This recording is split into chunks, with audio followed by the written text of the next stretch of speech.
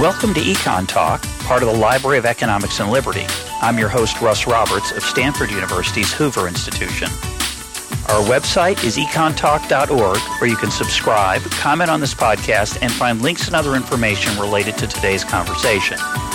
You'll also find our archives where you can listen to every episode we've ever done going back to 2006. Our email address is mail@econtalk.org. We'd love to hear from you. Today is September 5th, 2019, and my guest is psychologist and author Michele Gelfand, distinguished university professor at the University of Maryland. Her research interests include cultural norms, negotiation, conflict, revenge, forgiveness, and diversity. She is the author of Rule Makers, Rule Breakers, How Tight and Loose Cultures Wire the World, which is our topic for today. Michele, welcome to Econ Talk. Thanks for having me. Let's start by talking, as you do in the book, about the diversity of cultures and norms, how we dress, behave differently in different contexts, and the expectations we have of each other's behavior and how important that is. So, I'm a cross-cultural psychologist, and I'm interested in a culture because it's such a puzzle. It's omnipresent, it's all around us, but it's invisible. It's like the story of the two fish who are swimming along, and one fish says, "Hey, how's the water, boys?" And they swim on, and one says to the other, "What the hell is water?" And what's fascinating to me as a cross-cultural psychologist is that often it's the case that the reality around us are the most difficult to see. And for fish, that's water. But for humans, that's culture. And social norms is a good example of an aspect of culture that we totally take for granted. These unwritten rules for behavior sometimes become more formalized. And we take them for granted so much that we don't realize that we couldn't operate without them. Like, imagine a world where you walk out into the street and most people are naked. They just decide not to wear clothes. Or you see people in restaurants stealing food off each other's plates and burping loudly. Or imagine you walk into an elevator. I've done this many times. And you face backwards. Humans develop social norms to avoid these kinds of scenarios. We need social norms to coordinate and predict each other's behavior. And so it's a fundamental aspect of our sociality, social norms. But while all groups have social norms, some groups have much more strict social norms that are adhered to. And if you're not adhering to them, you're punished more strongly. I call these tight cultures. Other groups are much more permissive. They have weaker norms. They have more latitude. They have a wide range of behavior that's permissible, what we call loose cultures. And I've been studying this distinction between tight and loose across modern nations, states, and pre-industrial societies, all to understand what the logic is around why tight and loose differences evolve and what consequences they have for human groups, and also how we can use this distinction to better our world. Let's talk about an example I don't think you talk about much in the book, which is changes in tightness and looseness over time. So in the United States, I'm 64, so I have some idea of how dramatically different norms are today than they were, say, 30 and 40 years ago, but certainly, stereotypically in the 50s, we think of that as a much tighter, a more rule-oriented and rigid time. And today, there's more self-expression, there's more room for exuberance, there's more tolerance of diversity, it feels like, across many, many dimensions of life, whether it's sex, race, gender, and just singing in the parking garage. One of the things I like to do that my kids wish we lived in a tighter culture. But do you think that's true? And do you have any thoughts on why? Mm-hmm. So it's a great question. And in fact, we have a paper that just came out a couple months ago in Nature Human Behavior that addresses exactly that question. We developed measures of tightness, looseness using computational linguistic methods where we can track norms over the last 200 years in the United States. And we can show exactly what you just intuited, is that norms have become much more loose over time and tightness has decreased. And what's fascinating is that this is co-varying with an important trade-off for groups, what we call the order versus openness trade-off. So what we know from our research that was published at the national level, at the state level, and many different levels of analysis is that groups that have strict norms have more order. They have less crime. They have less, they have more monitoring. They have more synchrony and more uniformity. Even in the city clocks that are on city streets, they tend to say the same time. Loose cultures are not entirely sure what time it is because the clocks say something very different. And they also have more self-control, tight cultures. When you're in a context where there's a lot of strong punishments, you're trained from a very early age to monitor your impulses. And so there's less debt, there's less obesity, there's less alcoholism in in tight cultures. Loose cultures struggle with order, but they corner the market on openness. And our research shows that they're much more creative. They're much more open to different people, different immigrants, races, religions, and they're more open to change. So back to your question, what we could see is over the last 200 years, as looseness is increasing in the United States, we have this concomitant increase in creativity and openness, but decreases in order. And in terms of debt, for example, or in terms of school attendance and other types of trends. And we see this as a trade-off, order and openness. Again, not just in the modern era, but also when we code ethnographies in the pre-industrial era, we see the same exact trade-off. And it doesn't mean that you can't try to achieve both, but that's another thing that we can discuss on how do you balance tight and loose for the maximal benefit of both of those criterion. And you point out in the book that there are differences in tightness and looseness across states in the United States, and certainly most people would agree without having to see the data that California is a looser culture than West Virginia, or even the District of Columbia, where we're sitting today doing this interview face to face. And one of the fascinating things to me about the American economy is its innovativeness and its creativity. And obviously, Silicon Valley. There are other places in America, Austin, Boston. There's a handful of places that are known for being particularly creative, and I've always thought that one of the great advantages that we have in the United States and in California is that we let people get really rich, and we also let them lose all their money. So what's great about the venture capital world is that there's a lot of skin in the game. You can make it. You can build a unicorn, a $1 billion company, and you can also lose your shirt, and that's too bad. There are no bailouts. It's fantastic. So do you think it's that venture capital that allows that creativity to express itself in economically productive ways? I think without that, without both those things, the venture capital and that creativity, you don't get a Silicon Valley. Yeah, that's a really interesting question. I mean, just kind of backing up, when we were first starting to study this construct of tight loose, we want to see, how does it relate to GDP, for example, and economic types of factors. And what we found at the national level is there's no direct linear relationship between GDP and tightness and looseness. You can have tight cultures that are super rich, like Japan. You can have loose cultures that are poor. In our case, this includes places like Brazil or Greece. And you can have all sorts of combinations. So it's not the case that loose cultures necessarily are other factors. Yeah, there are. Good. That's right. Yeah. And I think that, but your point is said that, these kinds of economic types of facilitators can help creativity for sure. It helps people to go from rags to riches. With that said, what's super interesting in some of the recent data we collected on creativity and American creativity in general is that loose cultures have a great benefit in terms of creating ideas, but they're not necessarily greatest at implementing them. So if you think about innovation, it involves two different things that relate to tight loose. One is creativity, the one is that's really helpful when you have loose norms. But the other is tightness helps you to actually scale up and implement. And those two factors are what I say we need to be ambidextrous about. I call it tight loose ambidexterity, that leaders and companies need to actually have the kind of vocabulary of both tight and loose and help to deploy them as needed. When I was interviewing people in the Silicon Valley around their jobs, they said, we love looseness. We love to start up companies. We love to get bought out, but then we can't stand the people that bought us out, and we could become serial starter-uppers.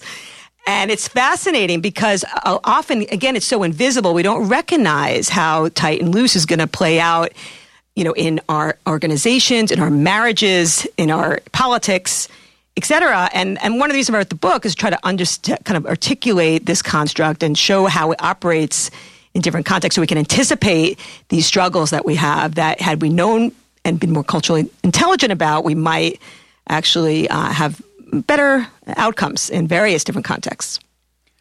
Let's think about the economy as a whole. Try to think about when I was reading your book until just now, sitting here.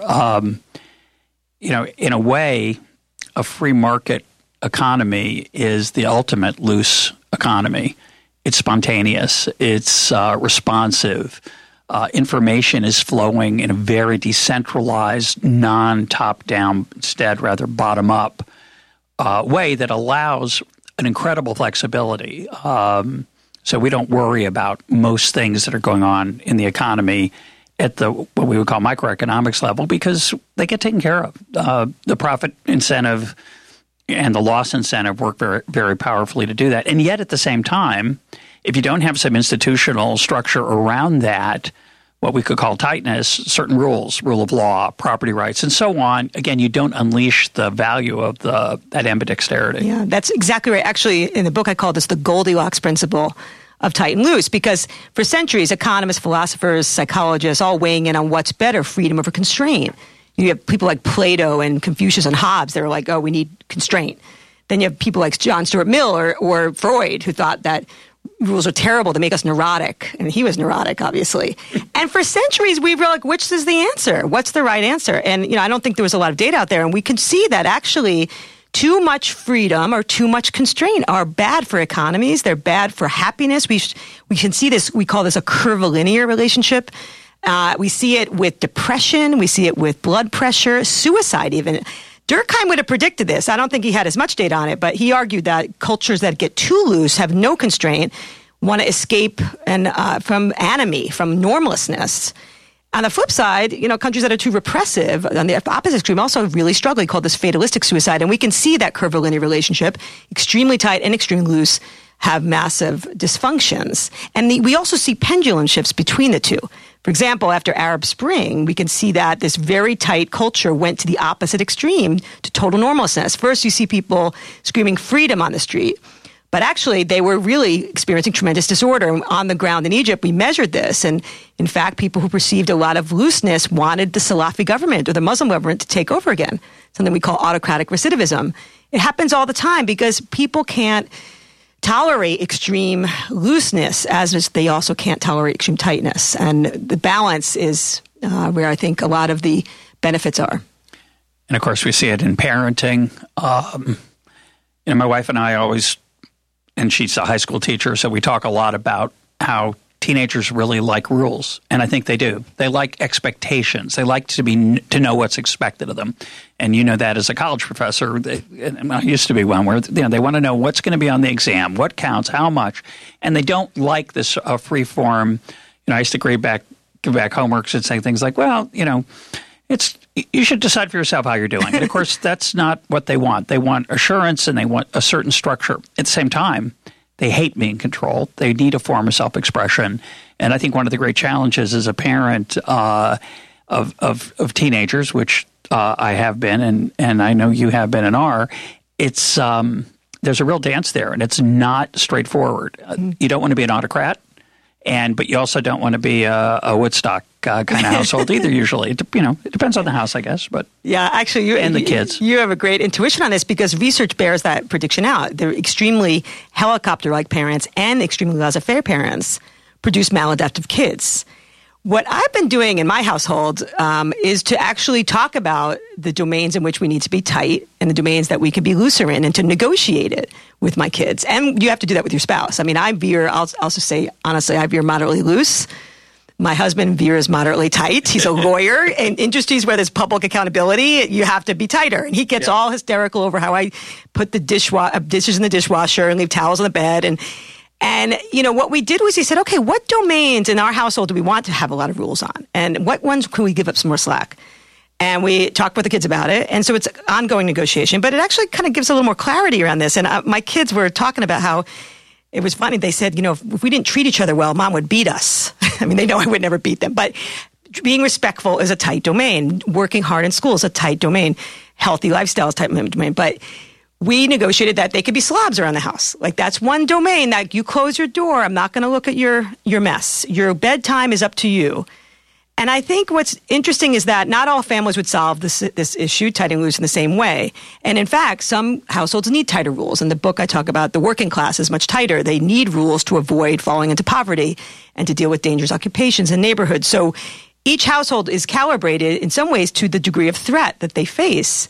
But with that said, the extremes are bad. We know that. And so negotiation over those domains, not just in households, it could be in organizations. When I look at mergers and acquisitions and I study them, we can see that, often it's the case that tight and loose organizations are really attracted to each other for various reasons. But when they actually merge, they have massive problems.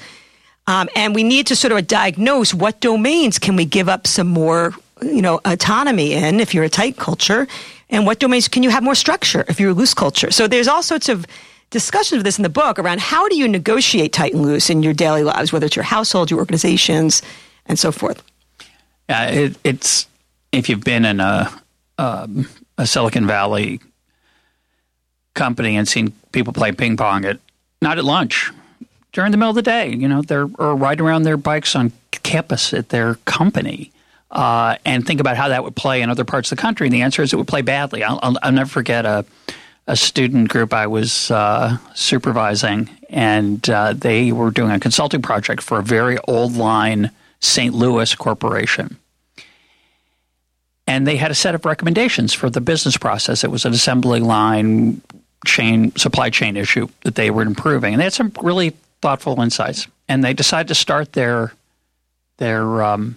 MBAs. They decided to start their presentation talking about how they thought it was a mistake that the company had parking places with the executives' names on them.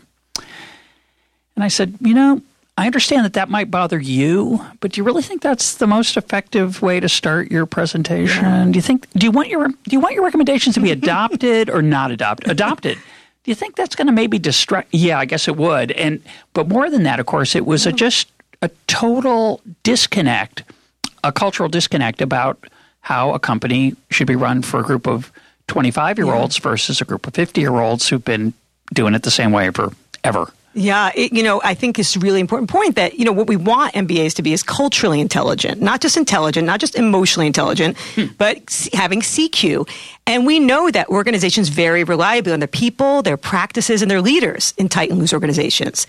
And tight cultures tend to have people who are more careful and more risk avoidant, and they have more standardization and efficiency and hierarchy to help coordinate. And they have leaders who are calling the shots. And loose companies have different people practices and leaders. They have people who are more open and more impulsive and risk-taking. They have more flexibility and discretion and dogs walking around in some cases and ping pong. And they have charismatic and visionary leaders who are driving the ships.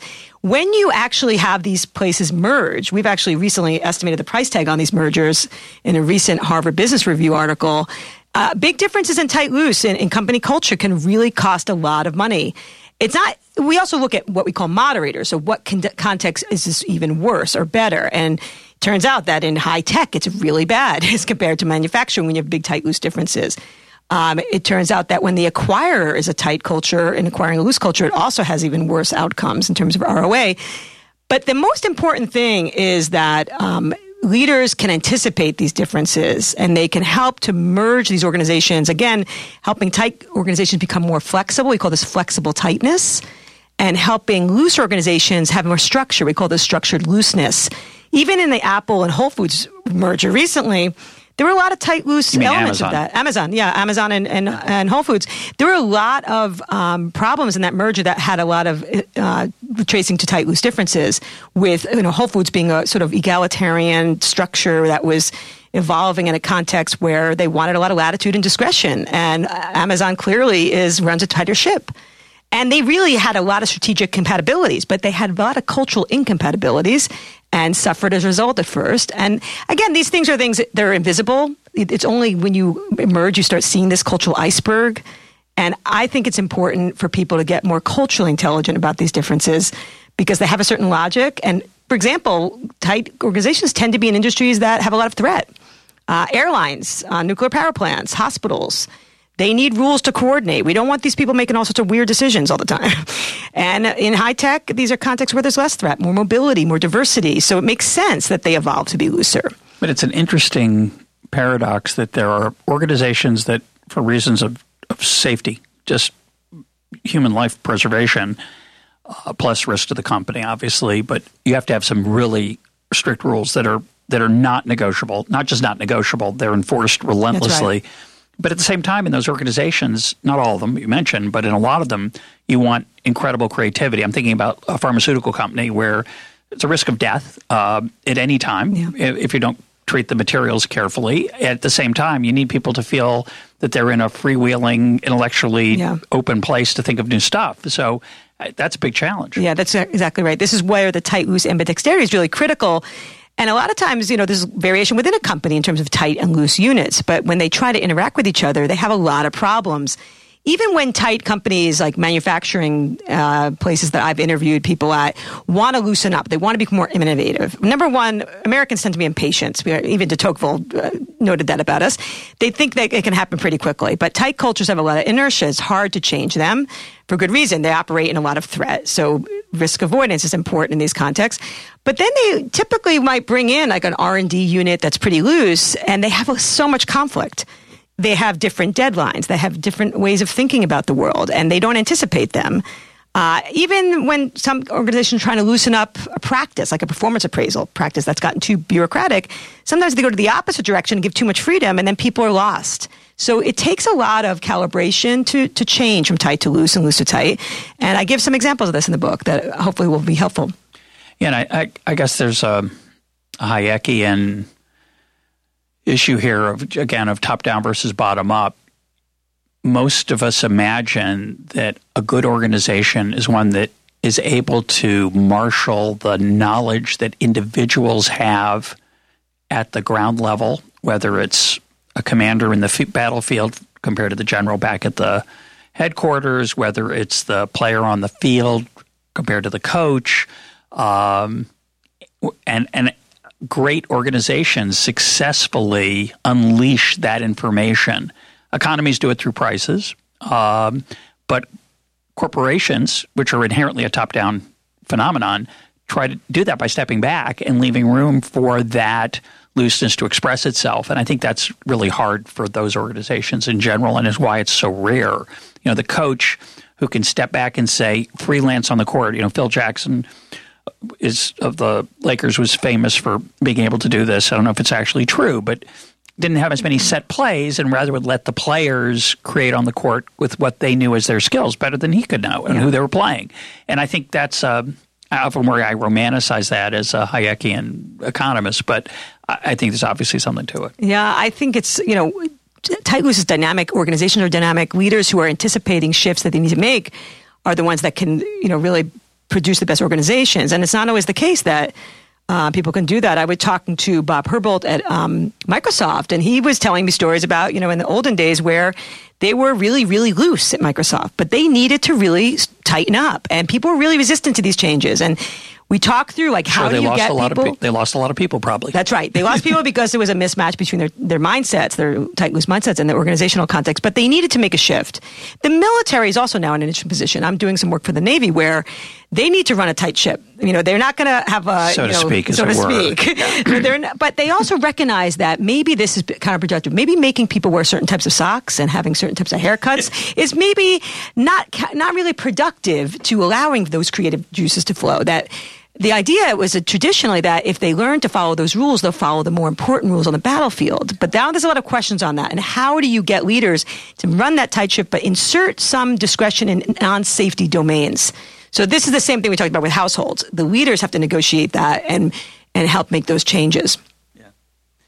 Now, a lot of your of the research you report in the book is it's across an enormous range of domains. Families, countries, states. And one of the challenges of this kind of work, obviously, is there's some ambiguity or what we might call subjectivity about what is tight and loose. So we're having, I think, a fantastic conversation about it. But when you get down into the research level, you can't just wave your hands and say, oh, that looks loose to me. That's pretty loose, or that's somewhat loose. That's not loose at all. You actually have some kind of way to you're trying to analytically implement it. Let's talk about some of the challenges of that and how you for example, if you were surveying me, which you also do in the book, you talk about looking into the mirror and asking yourself whether you're a tight or a loose person. And, of course, what my kids would say about me would not necessarily be what my spouse would say, my wife would say, or what I would say about myself. But I think it's really interesting to think about one's own comfort with norms and rules versus being more spontaneous and free. But how do you measure that? Yeah. What are some of the different challenges and how you've tried to deal with that? Yeah, I just want to back up and say that I use this metaphor that Dali Litwick used on the chaos versus the order Muppet.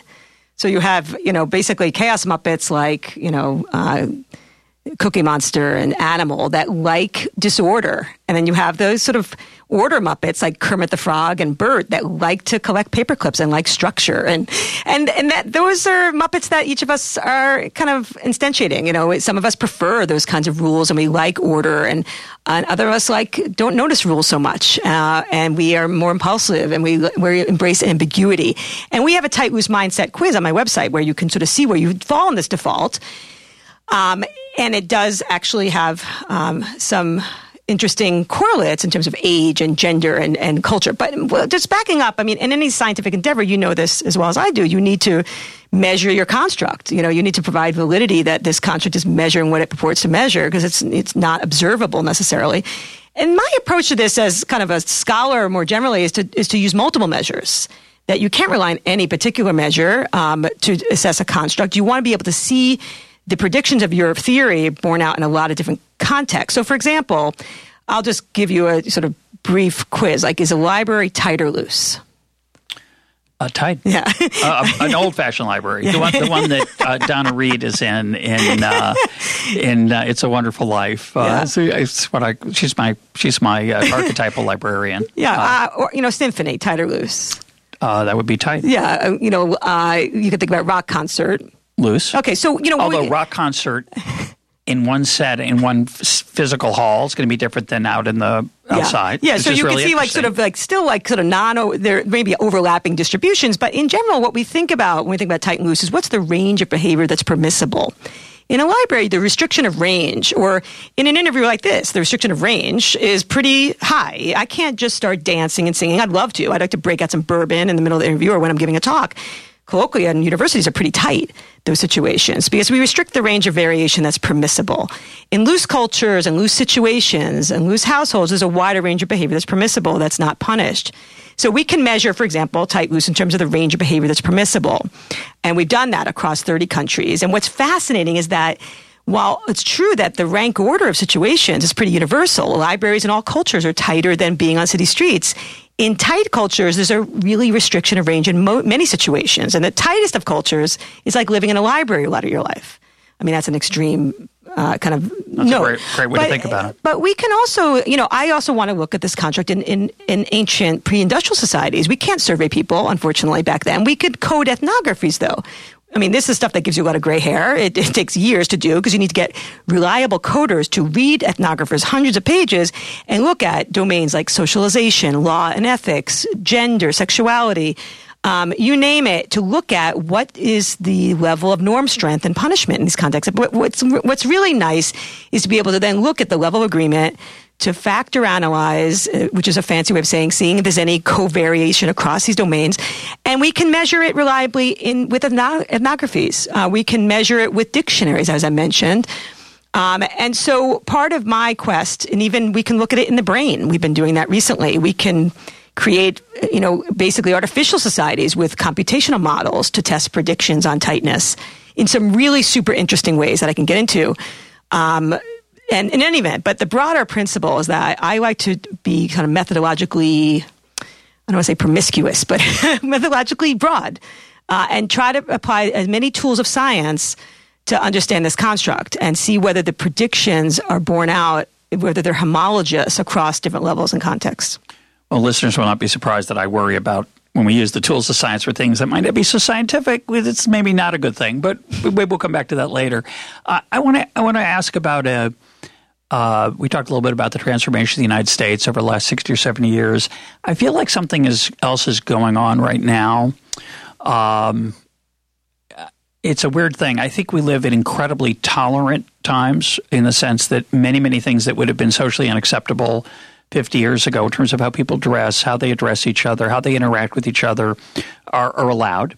And, my favorite example is just that your waiter tells you their first name, or waitress, and that's weird for 1950. So a lot of things like that, from the small to the large, have changed.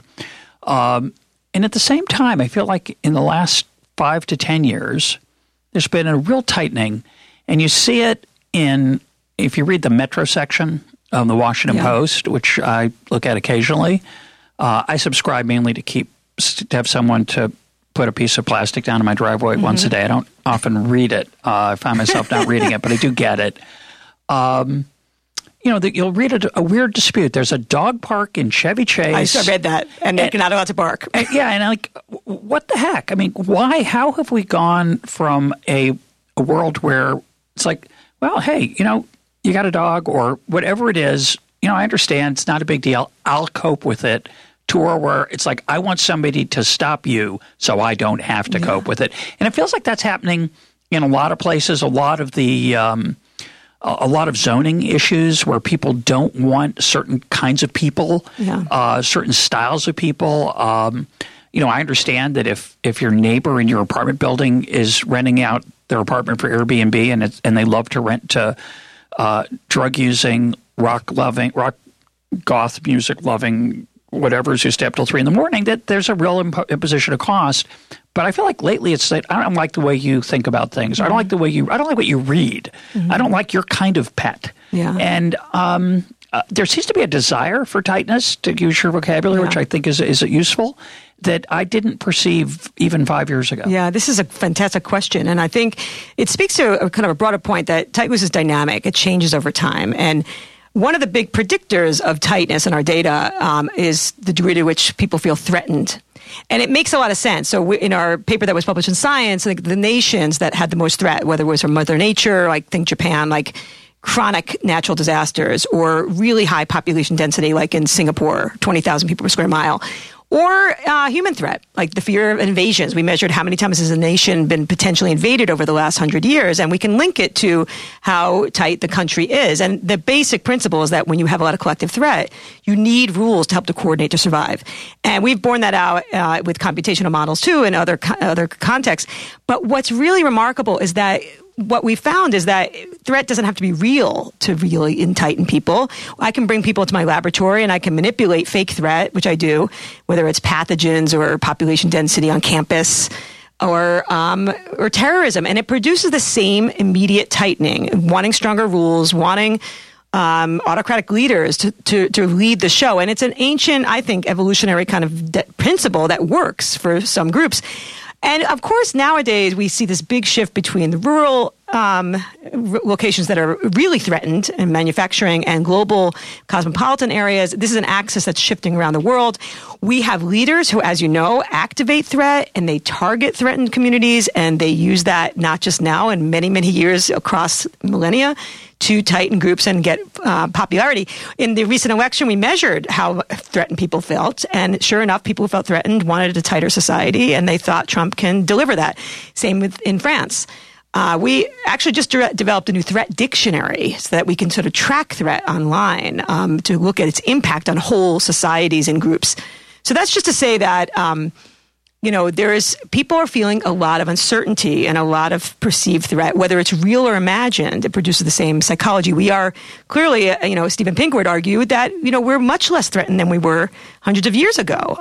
Not to say that we shouldn't be vigilant of threats, and he would argue that too, but ironically, we should feel safer. But threat can be real or imagined, and it has the same effect. So here's a place where I'm a little bit uneasy with the broadness of this dichotomy. So, like, this is a silly example, obviously, I think. Maybe you'll correct me, but if the United States, since, let's say, 9/11, feels, quote, more threatened, or because of immigration, and whether it's real or not, they feel more, a large group of Americans feel more threatened, you wouldn't be suggesting that they would be more likely to keep their room neat. You see that kind of juxtaposition, that they'd adopt a tighter culture, say, in their home life as a way of feeling more secure, or even to make it, let's get away from the United States. In wartime, when people not just have an imagined threat, there are people dying around you. There's an existential threat to your country or your group. Do people look for tightness elsewhere because they can't have it in the world writ large? I mean, it's a really interesting question. We don't have research on that, but what I would suggest is that in those times of chaos, people want order, and they'll create it in any ways they can, psychologically or real in an objective sense. And again, we could see that when groups loosen up, they get more creative and they lose some order in terms of having higher debt. When they start tightening up, they sacrifice creativity for order. And for example, we see that nowadays. I've been doing research on misperceptions of immigrants. And not surprisingly, there's a huge misperception of the number of immigrants. Some people estimate, Republicans in our sample, estimate that 19% of the population is illegal immigrants. And not surprisingly, that psychology. Probably not true. Yeah, I mean, the estimate is actually 3% from the Pew Foundation. So, the point is that, people misperceive threat and it has the same impact on them wanting stricter rules. Now, how they implement that could be very diverse. So I think your point is fair. There's not one way that people do that, but one way that it does impact for sure is ethnocentrism and feeling like outgroups should not be allowed in. We have a lot of research is coming out actually this Friday in a journal, PLOS One, that shows that when there's threat, groups tighten, and the first thing that happens is they become much more ethnocentric toward a wide variety of people. And this a simple logic is that these people are threatening the order in the country. Well, it's a good thing to be worried about in general, right? Chaos can be dangerous. Certain kinds of chaos, cultural chaos, I think are healthy, but not everybody agrees with that. But I do think it's a fascinating issue. In order of the top-down autocratic kind, there is sometimes, I agree with you, a thirst for it. I think we also want to be clear that it's sometimes manipulated. So exactly. By the people who have an interest in getting power and who like controlling other people. And I think you're looking at immigrants, I look at economics data, the public perception, say, my favorite example, this would be what percentage of the public earns the minimum of the workforce earns the minimum wage or less. When I would survey journalists, the median answer would be 20%. Mm-hmm. Pretty consistently, by the way. The actual answer at the time was about 2%. Whoa. And that's way off by people who are supposed to be educated. These aren't arts critics, by the way. These are people writing about the news, sometimes business and economics reporters. Now, you can debate whether 2% is a meaningful number or not. Obviously, there are caveats you can add to it. I think it's probably less than 2%, but you could say there are a lot of things to say about it. But the idea that people misperceive and that it's in the interest of those who would exert control to encourage that misperception exactly right. across economic policy, foreign policy, seems to me it's deeply troubling to me. It really and there's an arrogance to that troublingness. I mean, it's like, I know how it really is. And you don't. So let me protect you because you're being manipulated. So I'm always a little bit worried that I'm over paternalizing the public that way, but there's some truth to it. Yeah, I think that your point is really what the biggest threat we're facing right now, which is fake news and the collapse of trust in experts. Yeah.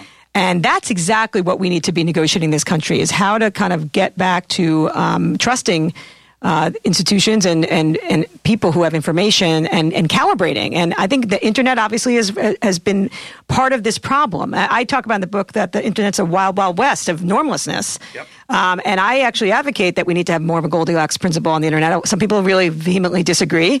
I think there's some evidence that the internet is getting a little bit tighter in an appropriate way, like on Reddit, where people are they're thrown out if they're really super inappropriate. I mean, psychologists have known for decades that if you are anonymous online, that you do all sorts of weird things like that on accountability, which is a strong kind of force of tightness and following rules is absent completely on the internet.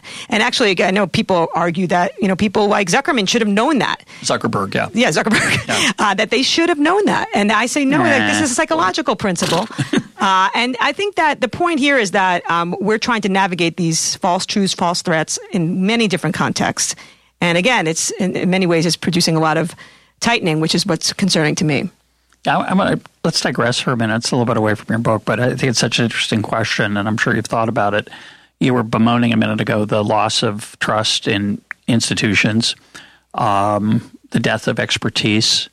And I think this is an incredibly important part of our world right now that we all sort of say what those two sentences say, but I don't think we've thought enough about what that unleashes and liberates. And it's interesting, those two words are very different. Unleashing sounds scary, right? Unleashing means letting a monster that was in a cage or on a leash get loose.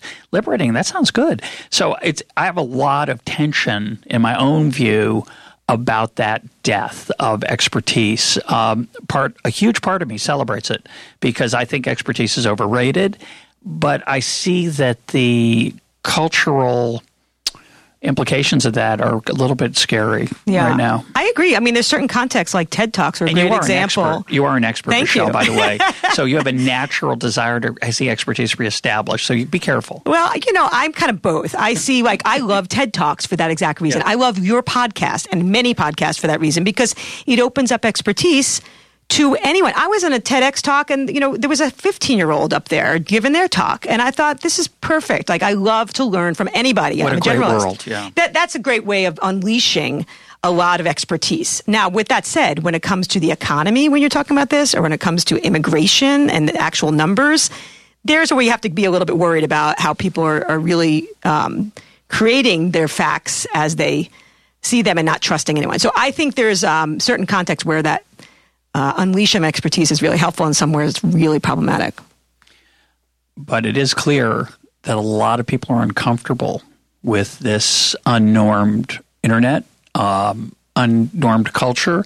Some of it's age-driven. And Brexit is an example where obviously there was an enormous gap between old and young in how they viewed these issues. It's more than one issue. I think it's really complicated. It's just the same as what's going on in the United States. I think people point to the issue they want to talk about. But, I think in case of Brexit, I think there were a lot of different things going on. But one of the things that was going on is, what does it mean to be English?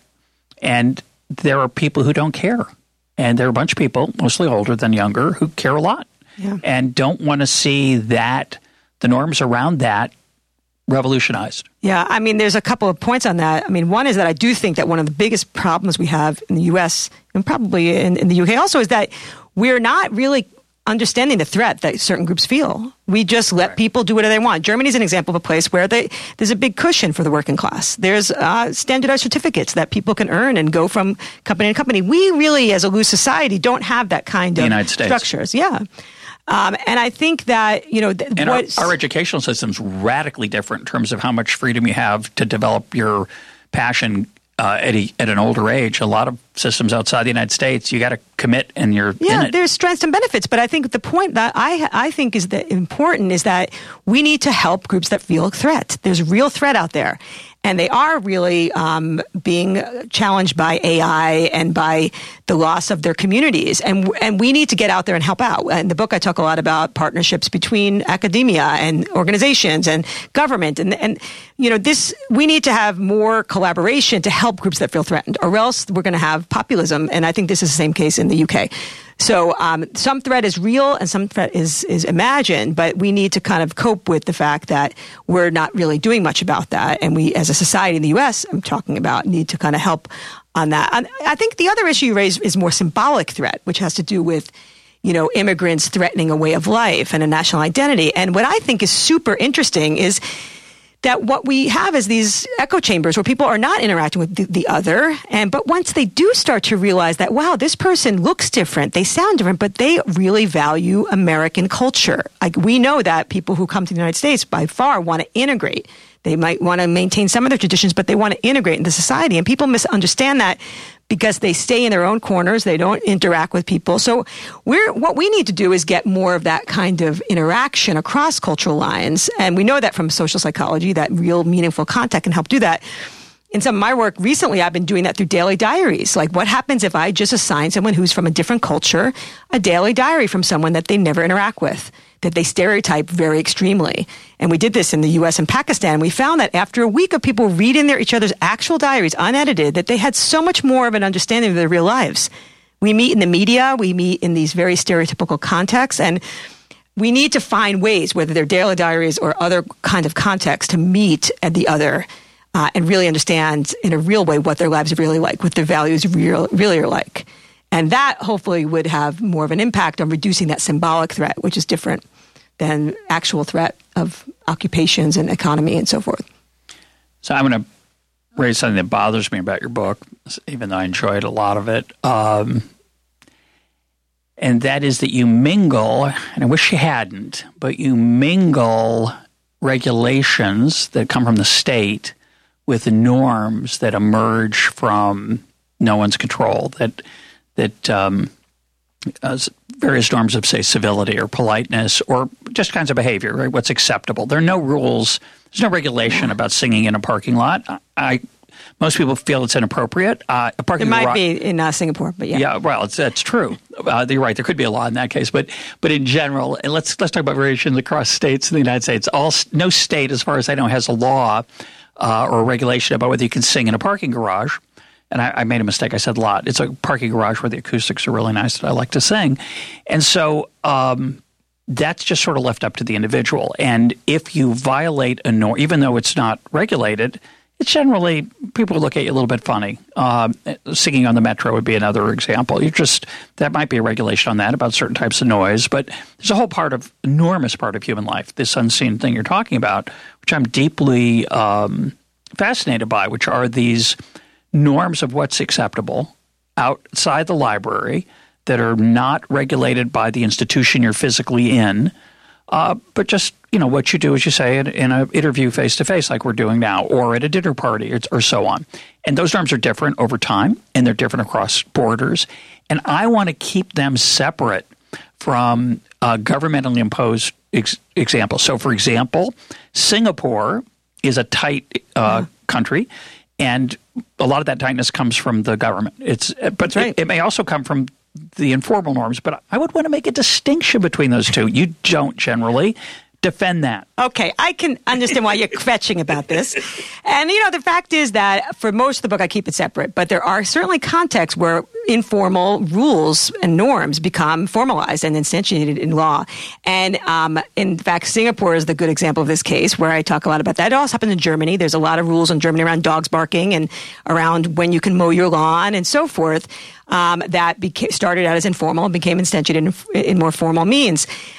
So I think tightness can be both top-down. In the case of Lee Kuan Yew, was a good cross-cultural psychologist. He looked at Singapore in his autobiography. You can see he said, guys, we have a lot of threat. We need rules to coordinate, and we're going to ban gum, by the way, because people are throwing the gum on the ground, and it's causing massive problems. This happened in the late 80s. Did this really happen? This did happen. It's not fake news. Yeah. What do you mean massive problems? So, think about living with a context of 20,000 people per square mile, compared to, let's say, New Zealand that has 50 people per square mile, and there's more sheep per capita than people.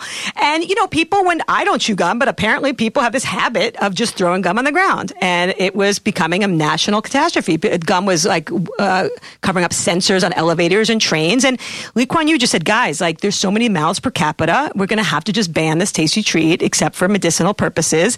And yes, at first, people thought this is ridiculous. But of course, Americans think it's ridiculous. But it makes sense in that context. Not all cultural differences make sense. But that's an example of something where, it wasn't becoming normatized to not do that. So we have to get some more strict controls in contexts where there's a lot of threat. So I understand you're kvetching, but in most cases we can keep them informal. But there is certainly the case that walking naked in front of one's curtains in Singapore has also become against the law. You'll get a fine for that. It might be an informal rule not to do that in most places. But the point is that I don't think that it's that problematic because sometimes tightness is imposed from top down. With that said, I think what's fascinating is to think about the context where it's really top down. Let's take Iran. You can then identify domains of massive looseness that start developing in the underground, whether it's in caves and in a tremendous drug culture and in ways that rebel against that top-down tightness. That you might not find in other contexts.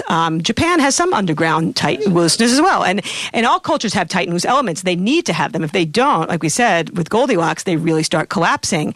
But I do think it's fascinating to kind of think about what happens when you have this top-down control, when tightness becomes formalized. Well, the reason, besides the fact that I think they're very different, the reason I'm particularly interested in that distinction is that when a regulatory rule is relaxed, it makes room often for a private norm to emerge. And otherwise, sometimes that norm can't emerge. The norm will often emerge with a lot more flexibility than the rule, than the top-down state, imposed rule. And I think that's something we often forget about. There'll be some social problem. People say, we need that to be fixed. And the way we're going to fix it is a rule that forbids it, forgetting that we often want some nuance. Obvious example is speeding, right? I don't mean the fact that actually nobody keeps 55; they keep 62. Right? No, the real speed limit is not 55 in the United States in those areas where it says 55. And when it says 65, it's not 65. It's 71 or 72 or maybe 73.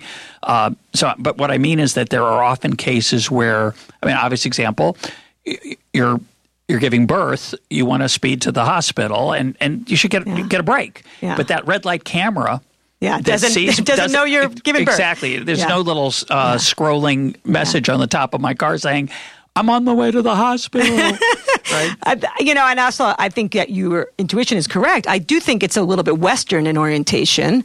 We've lived in a relatively safe context where, we don't really need these things. When I look at China as an example, my sense is that we look at China and think, many Americans think, they're so over-controlled and they hate it. Life must be miserable. Actually, it's unclear whether that's the case. In fact, in cities that are extremely highly densely populated, where people have some proclivity to cheat or to defect, the government's stepping in and tightening up in ways that people are really happy about. They want, in many ways, on the internet, there to be people who are monitoring to avoid being humiliated by people on the internet. There's some sense that people support a lot of. We Americans like to break the rules. We don't like rules. There's this whole middle class, upper class mentality, ideology around rules. There's books written about it incessantly about how we should break the rules. It's part of our DNA for good reasons. Ask for forgiveness, not permission. Exactly. And even break that rule and children's books on promoting anarchy. Yeah. So my point is mainly that I think it's important, particularly in this increasing globalized era, for us to be mindful that our own ways of thinking about the world in terms of rules is quite biased in terms of the kind of ecologies and histories that we've had as groups. And our biggest challenge is to start to understanding why other cultures vary the way they do. We really, humans, and Herodotus said this, are very ethnocentric. We not just look at other cultures and sort of are perplexed by them. We think they're wrong the way they do things. So this is why cross-cultural psychologists try to really understand what are the deeper cultural codes that drive our behavior beyond red versus blue or east versus west, rich, poor, and so forth. Let's talk about a country that I know a little bit about relative to the United States compared to, say, other foreign countries, because I've spent a reasonable amount of time there, which is Israel, which I think is kind of a challenge to your model. And you concede as much at one point in the book. You suggest that, countries that are under security risks and attack and where security is a real issue, they tend to be tighter. Israel is a famously loose culture in so many dimensions. One of which is, ironically, the military. They're famous for having a non-hierarchical military. I think most Americans, maybe not Israelis, but most Americans would say that Israeli parenting is much looser than American parenting. Israeli schools are looser. And, the sort of cheap dime store armchair psychology response to that is the opposite of your book, which is, well, life is dangerous there. Everybody has a relative who's died in one of the numerous wars Israel has had to fight, and so let's at least let the kids have some fun while they can, because soon they're headed off to the army for 3 years, and they might die in a war. So that kind of works opposite your story. So. Yeah, and by the way, I love exceptions. I mean, I would say let's bring them on. The Netherlands is another example. It's it has a lot of population. It's had a lot of other threats and it's pretty.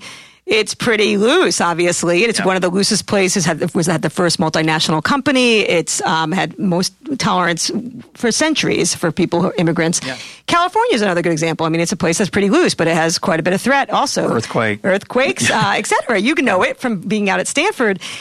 So the point is that all theories have their exceptions. The key is to zoom into those contexts and figure out what's going on. And Israel's a fascinating context. And again, it's important to look at other variables that might be counteracting and overriding that threat. There's a couple of candidates. One is that this is something that I say we don't have empirical support on, but it comes from my Israeli colleagues who says that Jews learned not to follow the rules for good reasons. Coming into Israel after the Holocaust, following rules, people realized this is bad news. Interesting. That another explanation, which I have more data on, is that diversity actually predicts looseness. And Israel's been historically a very diverse place. And the reason is that it's harder to agree upon rules when you have a lot of diversity. That's, I found, is up to a certain point in cultures that are extraordinarily diverse, like in Pakistan or India, that things get a little bit more tight. But what I would nominate as the top Family Feud answer to this, if anyone knows the Family Feud out there, that really what accounts for why Israel maintains its looseness, even though it's getting tighter in certain areas, like in every country, is religion. And I would nominate Judaism for this. And many people know that, especially who are Jewish, that when you have 3 Jews in a room, you have 10 opinions. You can't agree on any opinions. There's a tremendous amount of dissent and debate in Judaism. And when you, again, have a lot of debate, you can't tend to agree on a single rule. And Judaism is an extraordinarily interesting religion in that sense. I mean, you read the Torah, and every other line, there's another interpretation of one word. The Talmud, you mean? Yeah, or for me, yeah. So, I mean... No, but the Talmud is a collection of those different opinions. Yeah. I mean, but I'm talking more about even when you read a Haggadah, you can still, on Passover, which is your prayer book, there's so many different opinions. Actually, a very funny story is my daughter Hannah was being bat mitzvahed, and she was reading her speech about her Torah portion, and she starts disagreeing with it at some point. I had nothing to do with this, and I just said to her, sweetie, like, why are you disagreeing with your Torah portion? And she said, Mom, the rabbi told me to. Yeah. That, to me, is the essence of why it's harder to enforce tightness in Israel, because the religion, the diversity overrides that. Now, I will say that there are some domains in Israel that are very tight, that are really interesting, because all loose cultures also have tight domains. And the one that's super tight in Israel is the norm to have very large families. And this obviously is a norm that developed based on some reasonably important historical circumstances. But Alon Tal, who's an environmentalist at Tel Aviv University, was arguing in his recent book, This Land is Full, that this norm is butting against sustainability in Israel. That, in fact, the Arab birth rate has gone down in Israel, and that Israelis are still surpassing this, and that they need to negotiate this tight norm. My understanding is if you don't have kids in Israel, you're better off being a criminal. That's an extreme statement. But the point is that Tal and I had a workshop recently in Israel last February to talk about these issues, and there's a tremendous amount of resistance to cutting back family size. But this is a really interesting question, is how do you harness the power of social norms? How do you loosen norms that are probably gotten too tight? How do you tighten norms, like we talked about on the internet, that have probably gotten too loose?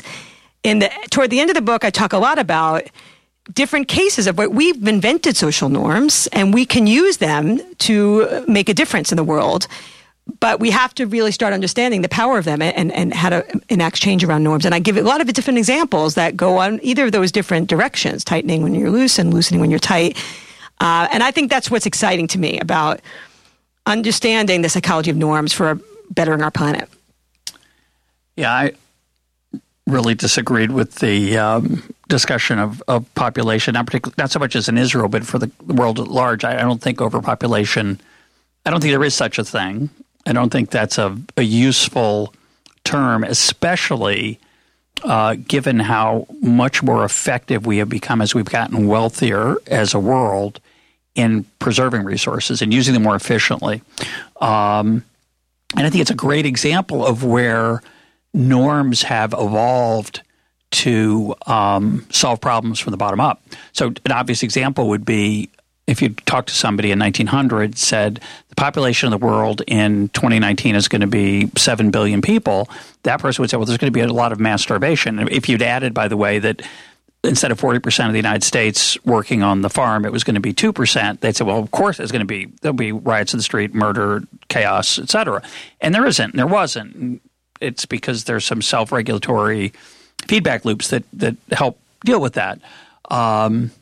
So I think a lot of the norms that we don't see, certainly in the economic sphere, solve a lot of these problems that look like they need a tighter world. Yeah, I mean, it's very interesting, just different perspectives on. I agree that humans evolve miraculously to different contexts, and they do it through social norms in large extent. Our transition from small scale societies to interacting with strangers on a incredible basis was something that was facilitated by norms. We can argue that, and I do make this argument that I am optimistic we'll be doing that on the internet, which is the new place we're living. But at the same time, we can kind of expedite the process. The world's becoming far more complex. I think you could probably agree with that in terms of entropy, in terms of like just the simple amount of choices. You look at like the 1970s, the number of restaurants in Manhattan that were from a different ethnic and cultural background, the number of choices we have is just unbelievable. And that creates a lot of uncertainty and a lot of more. And that's why we need so much looseness, because complexity is impossible for any one person, any genius, any head of Singapore, head of the United States to cope with. So we need to let all the wisdom of the crowd bubble up and solve those problems adaptively. You're here at the Hoover Institute. I think that, again, I don't disagree with that, but I also think that we can be mindful and use the power of social norms to expedite change. I have some ideas even around how we fight carbon with culture in one section in the book on climate change. I mean, clearly, we need to develop norms that help us to coordinate across cultural boundaries. We don't want a world that's all tightening up individually. That's one scenario I talk about. We have a problem in the United States, I think, around the issue of freedom and constraint. We have this sense that, everything should have this kind of freedom. It will work itself out. And that's a really nice American idea in a context where we've been very safe. And we've been separated by two oceans from other contexts. And I think that this idea of sacrificing security for liberty is something we really struggle with. Well, I'm going to give a story that goes against my my bias, which I think you'll like and let you react to it. So, when we go out to California in the summer, we are confronted with our Palo Alto garbage can, which is a small. It's bigger than a bread box, but not much. So they give you three things. They give you the world's smallest garbage can, which holds basically one bag of kitchen-sized waste. They give you an enormous recycling box, bin, whatever it is, a rolling giant thing. And they give you a compost natural waste thing for your gardening and food. And you've got to compost and you've got to recycle because, especially if you have 4 kids, as we would often have out there in the summer, because we couldn't just have that one little garbage can. Otherwise we'd make multiple bags of garbage. And by the way, there's an enormous norm. You're probably fined if you put your bag of garbage on top of the can, or your neighbors will picket your house, or it's bad. So so when we go out to California, we are compelled by regulation, a top-down rule, to behave differently. So what I want to confess, and I hope my wife's not going to be too upset about this, is that we have started composting in Maryland, even though we have a healthy-sized garbage can, which now that we're empty nesters right now, so we have plenty of space in our garbage can. It's bigger, and we don't produce as much waste, but we're composting. And even crazier, my wife's going to start a garden soon. I think it's really just so she can use the compost. I'm not even sure. That's not true. She likes the fresh herbs and other things she's going to grow there. But even stranger, and this is a deep personal revelation and confession, I don't mind the composting. I kind of think it's kind of cool, and that never would have happened without the top-down nudge. So I'm just going to... That's interesting. That's kind of, you can sort of see both going bottom up to top down and vice versa. I think it's fascinating also to point out, even California, which with its great looseness has domains that are pretty tight, which is, those values that are super important, which in this case is the environment, get very regulated. Water. I was in Portland twice this year, once where I realized that there's really huge regulation around putting salt on the road. Again, because the concern it's going to harm things. On the flip side, I was just out there recently giving a talk at Powell's, and I learned that because that's a bookstore. And I learned that because it's such a freewheeling culture, that they're having a hard time. I haven't validated this, but this is what people were telling me, that they're having a hard time getting enough people to become police officers because they can't pass the drug tests. And there's tremendous amount of That's the greatest story I've ever heard. It's really unbelievable. I mean, they have to lower the standards because they don't have to have a college degree now. And in fact, in the hotel I stayed at, I thought, you could smell weed everywhere. There's homeless everywhere. It's such a bastion of looseness, Portland. But again, in every context, we can zoom in and see some element of tightness. And in this context, it's predicted by what values are really important. Another example of that internationally is New Zealand. So New Zealand in our data is pretty loose. People tend to walk barefoot in banks. There's, even a national wizard that was appointed by, the president to entertain the country. There's a true story. This guy that was a fired professor and was lecturing on everything from rugby to religion, and just the prime minister asked him to become the wizard. And he did, and entertained the country. But the point is, I'd want to do that just for the business card. Oh, he has a license. I found his driver's license, and it says wizard on it. This is not fake news. But, it's interesting. In New Zealand, there's very tight norms around being egalitarian. They call it the tall poppy syndrome. If you are trying to stand out, American individuals are extremely competitive, and we like our kids to stand out. We like everyone to stand out. In New Zealand, people who stand out get knocked down. It's a very strong norm. So there's all sorts of, even in Germany, there's other, it's much looser in terms of some norms as well. By the way, I want to mention another interesting, again, top-down rule that in Germany that kind of feeds into your point about top-down, bottom-up. In Germany, in some cities, they're developing extra incentives. It's known that many Germans will wait patiently on street corners, even if there's no cars around. Instead of jaywalking. Instead of jaywalking. Going against the light. Yeah, going against the light. And, in New York, my hometown, people, jaywalk constantly with kids in tow. Yeah. But in Germany, in some cities, they now have this new top-down system to help enforce that informal norm, which is called street pong. And it's a real thing. I've actually talked to the founders, and it's on the lights where you're playing electric ping pong with the person across the street from you. And actually what it does is it shows you when is the light about to change. And this is another extra incentive to have people stay put and not jaywalk. So let's close talking about something that you talk about a little in the book, but it's it's fundamentally I think a mystery, which is how to change norms. The bottom-up kind. You could talk about politically how to change regulations and the role of, political experts and consultants and marketing in the political realm and so on, but we don't know much about why norms change. We can speculate, like you can say it's going to get, when things get more threatened, maybe norms will tighten up. But in general, norms can change. And, the one I often quote on here is that if you go to visit the President of the United States in 1920, you wear a hat. And today, you don't have to wear a hat. There's 1,000 things like that aren't norms anymore. They're not rules. They're rules that a lot of people don't like that they'd like to change, whether it's jaywalking or whether it's when you mow your lawn or it's how high you leave your lawn. And if, obviously housing associations sometimes get formed because they want, of course, that guy who never cuts his lawn to cut his lawn.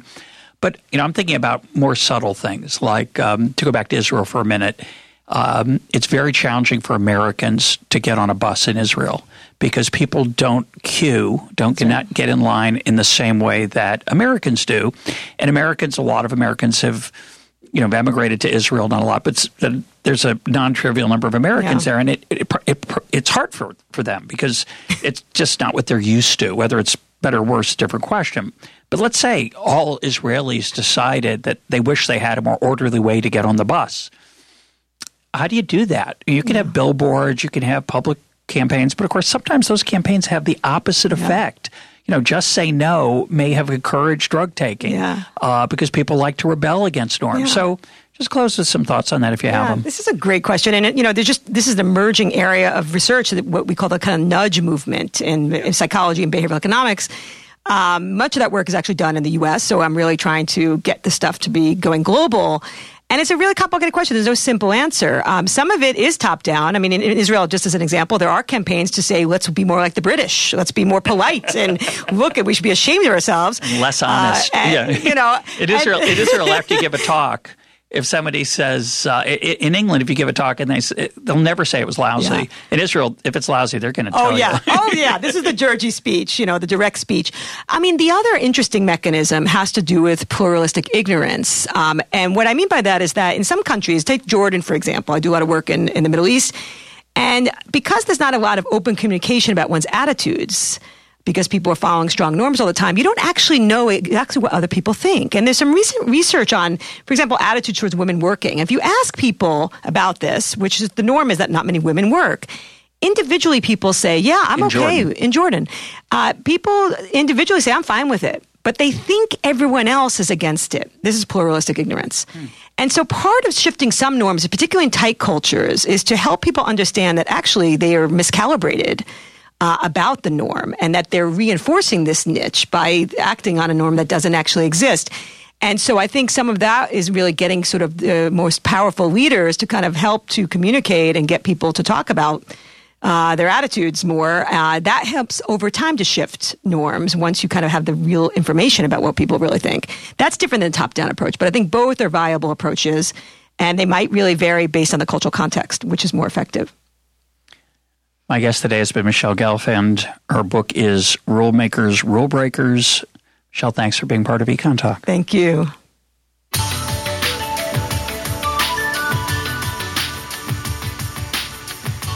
This is Econ Talk, part of the Library of Economics and Liberty. For more Econ Talk, go to econtalk.org, where you can also comment on today's podcast and find links and readings related to today's conversation. The sound engineer for Econ Talk is Rich Goyette. I'm your host, Russ Roberts. Thanks for listening. Talk to you on Monday.